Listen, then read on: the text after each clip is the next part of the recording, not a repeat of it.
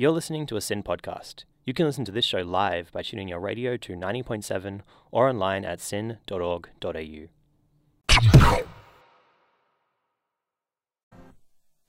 We at Represent would like to acknowledge and pay our respects to the traditional owners of the land on which SYN operates, the Wurundjeri people of the Kulin Nation.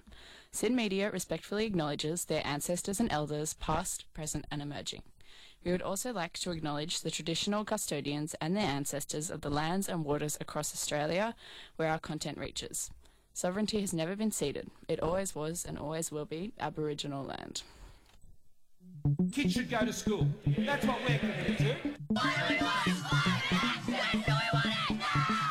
I haven't flip-flopped. I said no originally, then I said yes, then I have said no, and I've stuck to it.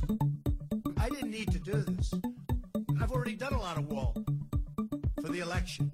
The English fought a civil war over this matter. Don't deal with the nuance of the Canberra bubble. I don't know what to do with it. We have so much money. What we want is more learning in schools and less activism in schools. Issues that perhaps may be controversial today, but 30 years from now, your children, your grandchildren are going to be thankful that you stood up for what was right. Represent. Represent. Represent. You're listening to Represent. You are listening to Represent, You and certainly we are here. Welcome. So we are super excited to get started today because we have a special guest in the studio. It's another interview. We've had a few interviews lately, and we're not stopping yet. We're smashing it. Walter Marsh. Welcome, Walter. We are so glad to have you. Thanks for having me. So Walter Marsh is a journalist based in Adelaide with a background in history and culture, a former editor and staff writer at the Adelaide Review and Rip It Up. Obviously, just, SYN's state brothers, the equivalent. I forgot what the word is, but you know what I mean? Counterparts. Yes. They've closed down, though, so I hope you guys are doing better. Well, we're still here for now. Hey, how'd We need Radiothon another go? Radiothon. Well, how did the first one go? Yeah, I know. And obviously your writing has appeared all over the place. The Guardian, The Monthly, The Saturday Paper. You're everywhere. But the real reason we're here today is you've just written a book about Rupert Murdoch, the name on everyone's lips. Freddie, you had a first question that we discussed earlier. Yeah, we did, Ask because away, I'm a big fan of this particular thing, so I'd be remiss to not ask about it. I think Naya knows where I'm going with this, and I didn't even tell her about the question. Yeah. Have you watched Succession?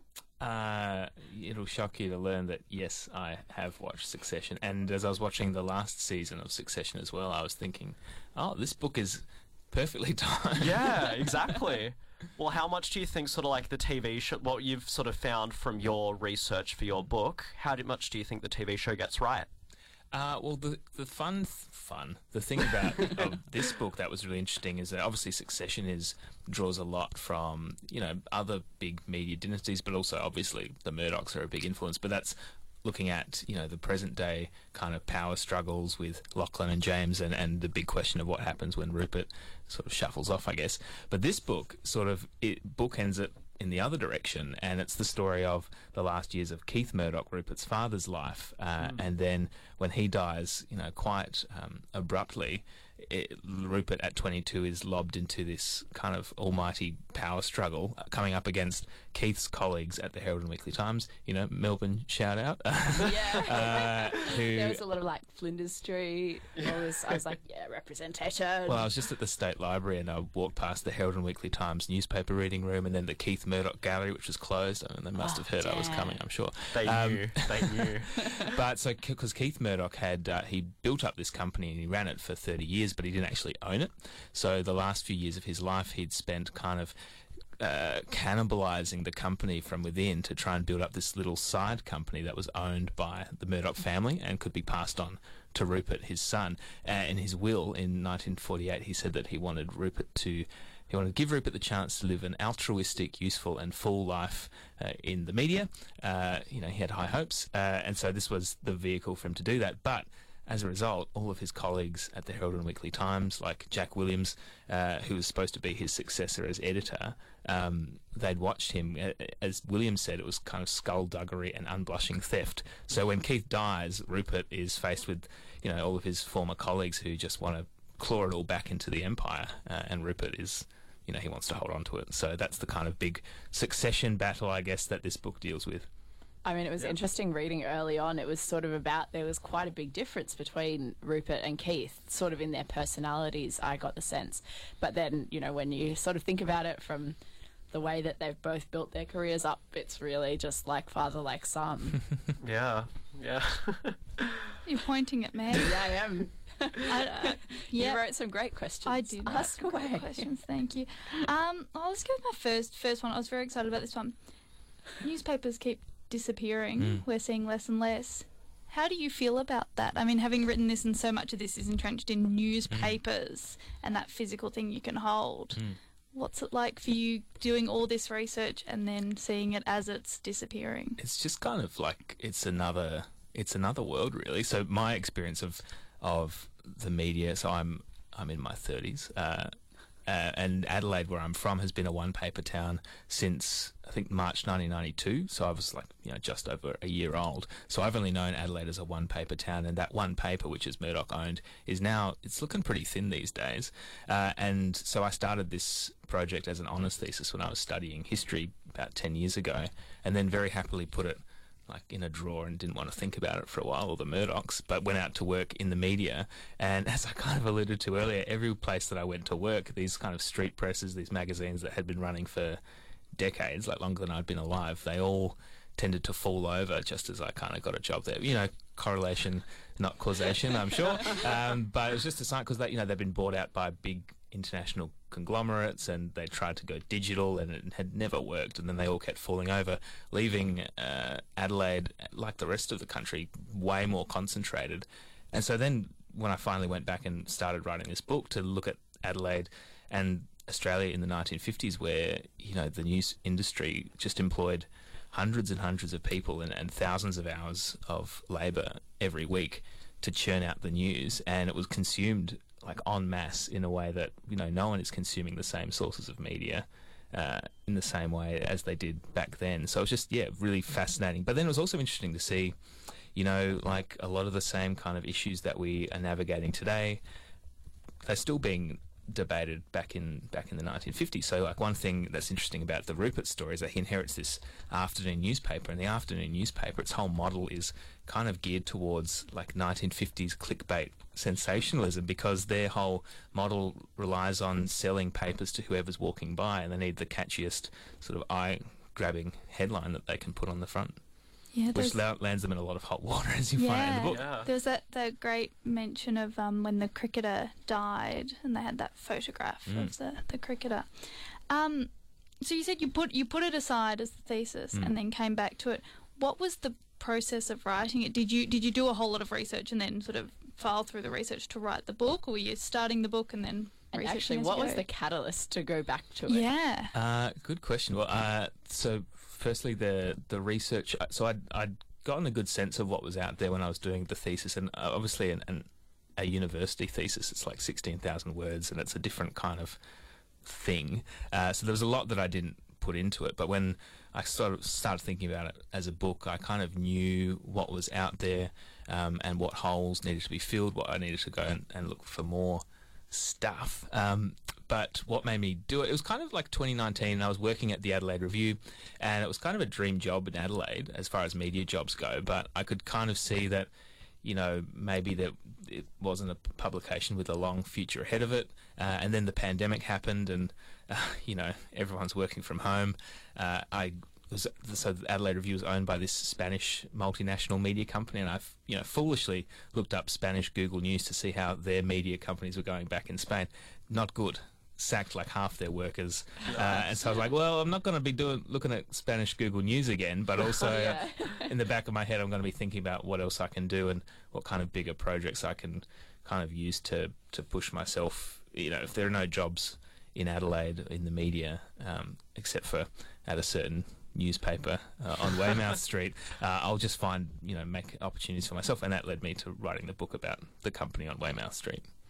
Interesting. I mean, do you think that the change from everyone consuming this sort of one or two maybe sources of news, in the form of the paper, to everyone reading completely different sources, do you think that's an improvement, or is there some level of value that comes from having a kind of like a individual source that everyone can then kind of discuss between themselves and think about themselves? Yeah, well, it's interesting. I guess these days we think a lot about news and consumption and this kind of, everyone's very polarised, everyone's in their own little silos or their echo chambers. But the big case that forms, a good third of this book, it's called the Stewart case. It's the trial of this Arundel man called Rupert Mac Stewart, who is sentenced to death for the murder of a 9-year-old white girl, and he's convicted on a confession which, he says at trial, and I think a lot of people would agree was coerced, at the very least was coerced out of him. But it's amazing to see how this issue kind of divided South Australia right down the middle, and it was kind of along newspaper lines. So it was the Advertiser, people who read that in the morning were convinced of Stewart's guilt, and it was Murdoch's papers in the afternoon, the afternoon news, that were pushing and campaigning for the case to be reopened, and there was just no middle ground really. It was interesting. I actually found one source in the State Library which was like a lawyer who later became a judge, who was just an observer of this Royal Commission that came out of it, and he in the weeks afterwards he just wrote down these like 20 pages of notes describing everything that happened and making some pretty, you told me not to swear on air, but some pretty cutting remarks about, character studies of all the main players of this Royal Commission. At one point he says, "Oh, posterity, what a note to have left you." And I'm just like, this is a great note, thank you very much. But he puts it in an envelope and says not to be opened until 1985, or until everyone I mention is dead. So it was unsealed in 2012, and I got my hands on it, and it was great. But he's kind of taking great pains to convey just how heated it was in those times, and how it was governed by which newspaper you read. Yeah, well, it's so interesting because, obviously everyone's like, oh, it's the most polarised we've ever been. Like, America will never again be united, la la la. Yeah. But actually, it was the case then as well. It's not just a new phenomenon. Yeah. No, good point, Bridie. So... just thinking out loud. I'm really pondering what Bridie just said. It was fantastic. So, of course, in writing this book, you think there's a lot of value in sort of knowing Rupert's sort of origins as the media mogul that he is now. So, how much, I guess, do you believe that it's sort of in the public interest for the everyday Australian to know about this gigantic figure in our lives, whether we know how much influence he has or not? Yeah, there were a lot of the stuff that I found it was already in public records, was in transcripts, or he was on the record in various places. Some of them haven't been revealed necessarily, like his private letters with various people. But on some level, when you're going through someone's papers and these very intimate correspondence, you kind of inevitably you feel like, oh, this is kind of almost feels a bit prying. But in this instance, pretty much everyone else in the world is at risk of one day having that big target on their back, and having someone these days trawl through your social media. New York Post. Yeah. So in this case, it felt like probably fair game. But in comparison to everything else that he's done, I don't want to undersell the book, but from a reputational standpoint, there's some really colourful, some pretty embarrassing stuff as well for Rupert. But relative to what he has wrought in his life, but also across the world in the 70 years afterwards, I describe it as kind of a scale model of everything that comes afterwards. Leveling out the playing field a little bit, considering what his papers have done to other people, with prying in a little bit. And you mentioned that a lot of it was archival, but you also did find a lot of new, previously unseen sources. Can you talk a little bit about uncovering all of that? Yeah, so I had that great letter all those notes, those legal notes were one good example. But so, for example, the Stewart Royal Commission in that case, that then led into a seditious libel trial, which really forms the climax of the book. I kind of framed the book as a bit of like a whodunit as we build towards the point of it, the big reveal of who wrote these sensational headlines that got them, hauled before court. And so those transcripts were just sitting in the State Library in South Australia, and when I opened the first folder, and it's a transcript of these police officers going into the News Limited offices and interrogating the editor, and then later Rupert himself, and Rupert is just kind of stonewalling, refusing to admit that he's a journalist, that he's involved with any of these things, and it just was such an interesting and dramatic scene that I thought, why hasn't anyone, really run with this? There's been, movies and other books, but I guess the thing about this story as well is because he's lived such a long and colourful and I think it's fair to say pretty scandalous life, all the biographies that have been written in the last sort of 40 years this period becomes a very small footnote. There's a few books in the 70s that delved into it, but I was finding there was all this material that just hadn't been poured over with an eye to everything that comes afterwards in quite the same way. So yeah, there's a lot of it was just ripe for the telling, and I was really pleasantly surprised the more I kept digging how much the story just unfolded in front of me in a really self-contained way. And because Adelaide's such a small town then and today, you had the same recurring characters coming back in. Rupert, the 7-year period that he's in town, is pissing off a swear word? I don't think so. No, that's fine. He's irritating the same people, the same institutions over and over again over this 7-year period in this kind of small, insular, parochial town, which is kind of like a crucible, I guess, that leads to this big trial at the end. So, yeah, I don't know if that answers your question, but no, I had a lot of fun with it. Yeah. Well, as you did say, he did have like a very long life. He's sort of been everywhere. He is still kicking. That's Wait a minute, right. do I have to check Twitter or X? Someone fact check that real quick. Yeah. Knocking on wood. And the story is so interesting, and something that I couldn't wrap my head around a little bit, and I did mention this before we went on air. He was a bit of a leftist, which I could not wrap my head around. Can you talk a little bit about that? Because that's amazing to me, honestly. Yeah, so that's one of the other big arcs of the book as well, and one of the kind of sort of novelties on which the book is built. I mean, you've got the cover in front of you there. He's bright red. You can't miss him in an airport or any good store. And yeah, he's very left-wing. People often talk about how he had a bust of Lenin at Oxford, these little parts of his kind of mythology, but I wanted to dig into that and show how he changed and became the man he is today. And so at Geelong Grammar and at Oxford, he was very outspoken, very brash and kind of clumsy in his left-wing views. He was very vocal about it all. I don't think a lot of people necessarily took him seriously because he was ultimately the son of a conservative press baron. But they called him like Comrade Murdoch, Red Rupert. All these nicknames were flying around. And so the arc of the book really is to show once he was in the hot seat of running a newspaper company and coming up against these big forces and realising the kind of deals you have to make, the compromises you have to make to become the sort of press baron he would later, grow to be. Unsurprisingly, he jettisons all those left-wing views pretty quickly. And I think it's interesting to me in the context of the kind of empire he's built today where, he obviously, his personal politics have... there's an arc of conservative rightward leaning, but there's also, I wouldn't be surprised if there's still a kind of pragmatic element where he maybe isn't necessarily a true believer in these things, but he knows where his bread is buttered and knows how to cultivate power. Yeah. That's a perfect segue, actually, because when you were saying he was sort of stonewalling in this transcript with the police, it just made me think of a certain orange character from America and the call that they made in the last election to call Arizona for the Democrats. And obviously that kind of went very quickly up the chain of command, and, we heard, Trump's called Rupert Murdoch to try and get him. What do you think that would have been like? I mean, I've been in the same position as a lot of you guys now reading it, because the book, that finished that in September last year, but I was writing it against the backdrop of, all the January 6th and then Dominion and the election and, the crikey lawsuits. Try not to think too much about lawsuits when you're writing a book about someone like Rupert Murdoch.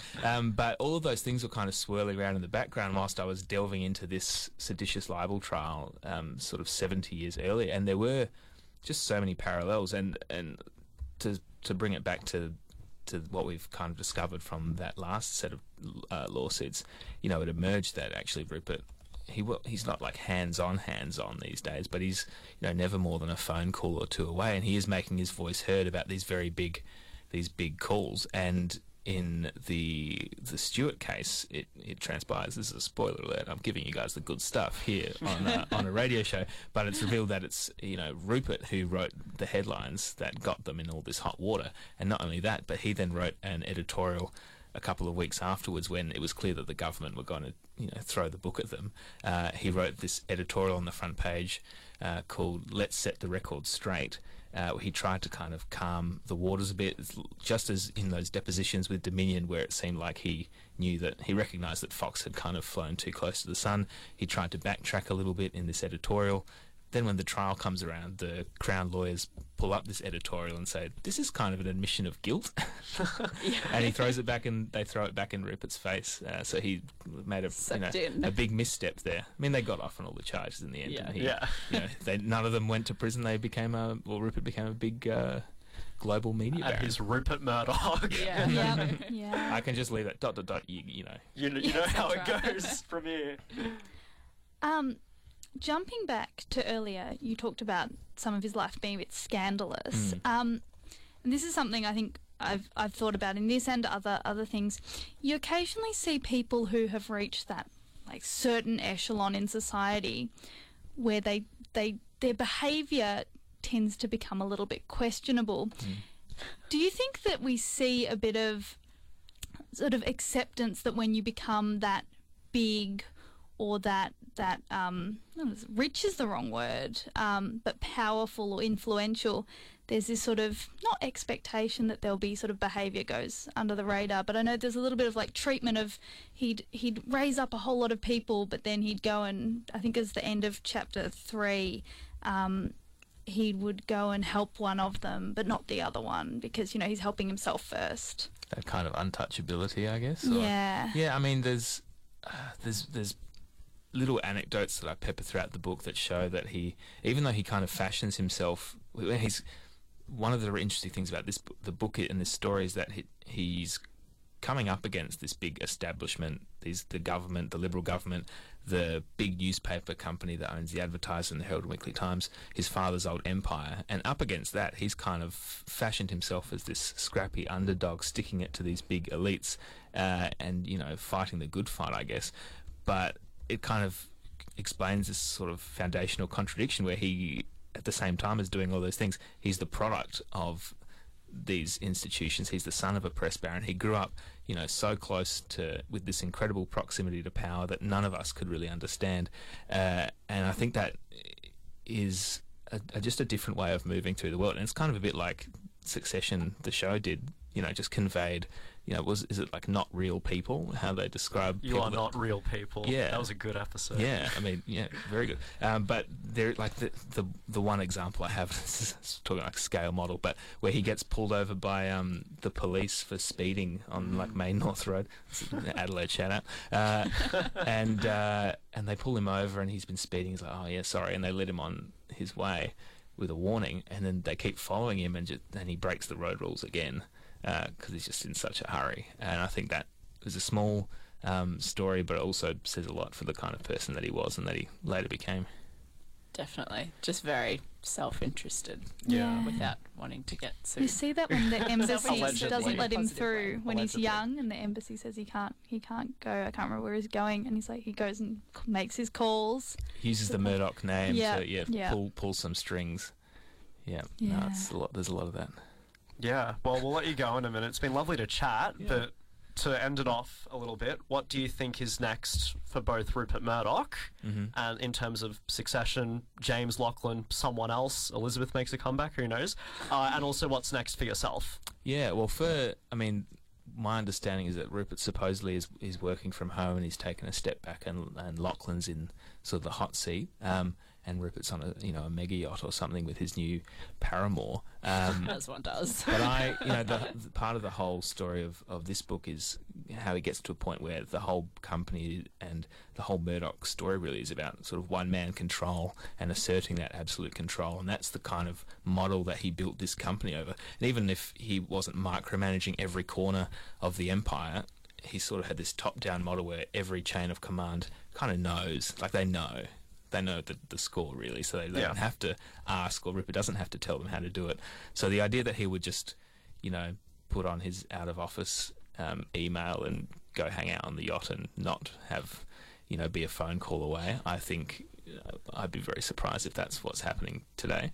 But then, that story about him being on a yacht with his new love interest, who was apparently he was introduced to by Wendy Deng, his ex-wife, there's a lot of animus between her and Lachlan, and Lachlan's the heir apparent. So who knows? That's a question for Paddy Manning, the author of the Lachlan book, to get into. There we go. With his hopefully big legal team. But yeah, so yeah, I'll be waiting to see what happens, like everyone else, and seeing how the sort of the front end of this book ending that I've set up in this book plays out at the end. But yeah, as for me, I don't know, just going to be talking about the early years for a while, and I don't think my next book will be old Rupert, though. I think I've a different topic. Middle-aged Rupert. Yeah, well, it has been so great to chat. It's been a pleasure. Really glad that you took the time, because I got this email a few months ago. Lachlan forwarded me your release. Lachlan Murdoch. Not Murdoch. Oh Not Lachlan Murdoch. Plot twist. Our news content producer. It's him. He said, "Oh yeah, this is happening in August," and I was like, "Oh, that sounds really good." And then it sat in my inbox, and then got to a couple of weeks ago. He was like, "You should go for this," and I was like, "Yeah, that sounds sick." So I'm really glad that it eventuated, because this has been a really fun interview. Absolutely. And as a proud product of student radio and community media, always happy to jump on the air with the big printout of the media law sign of how not to get sued. I hope we've done it proud today. Fingers crossed. Please stay away from us, Lachlan Murdoch's media team. And of but course, everyone else who's listening, and if you're Lachlan Murdoch, you're welcome to listen for the rest of the show too, because we will be back after a few songs. You are listening to Represent here on SIM. You are back on Represent. Welcome back. In case you just joined us, we did talk to Walter Marsh just before, who was fantastic to talk to, so thank you so much, Walter. He's got a new book, Young Rupert, The Making of the Murdoch Empire, which is in bookstores now. So if you're interested, if you listened to the interview before and you're like, God damn, that's a really interesting story, go pick it up if you'd like. Yeah. Go for it. Yeah, it's a great book. We've given it a read, and it's really good. So it gives, I think it gets the Represent tick of approval. Yeah, it gets they should put that on the if they ever reprint it, they should put it on the cover. Speaking of ticks. Oh, Bridie is onto it. I had to interrupt. That might be the best segue of the season. I think that genuinely has to be. We might have to do a bit of a listen back for our secret plan for the end of the year. Our secret last show plan. Yeah.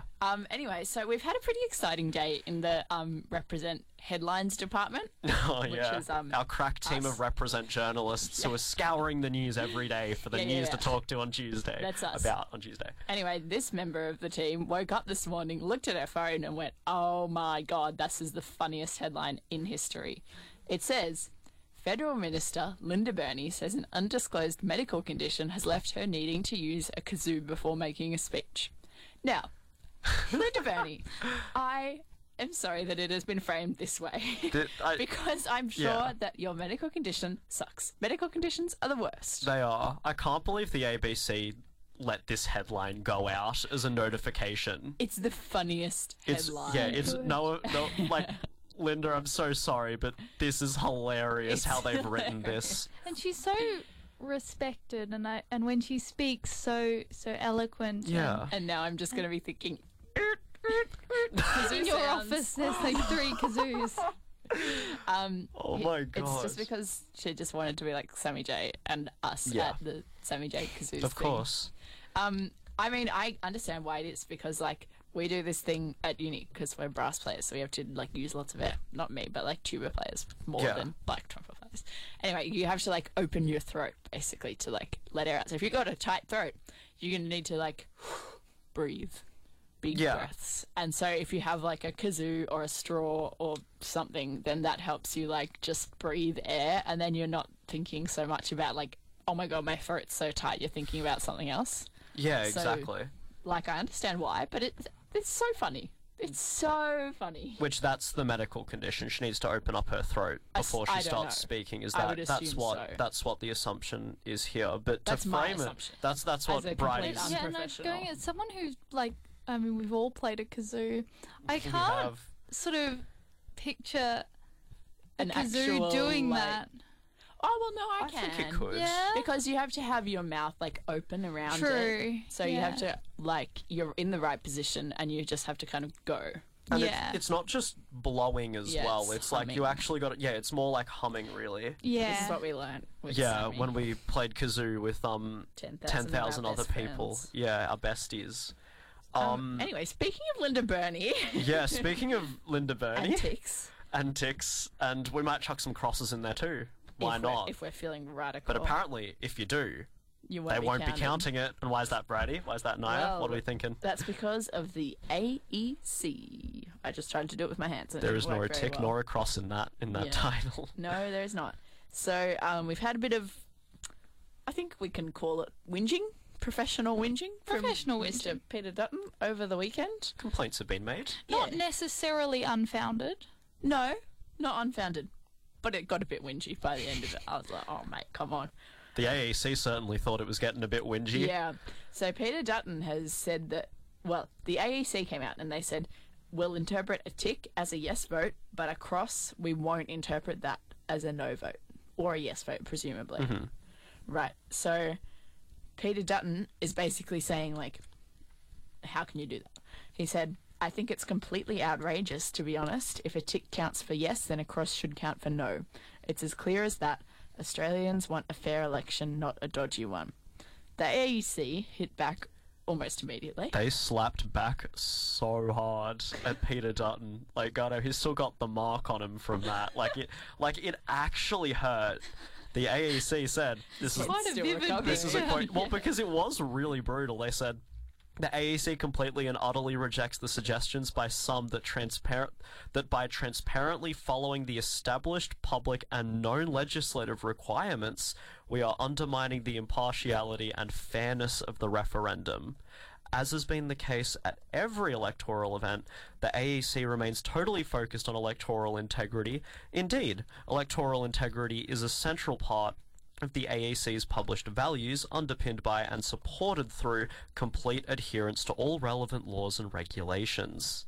Yeah, and then they go on to say that basically clarifying what their reasoning for the ticks and crosses. Yeah. So they've said that legal advice from the Australian government solicitor provided on multiple occasions during the previous 3 decades has been consistent.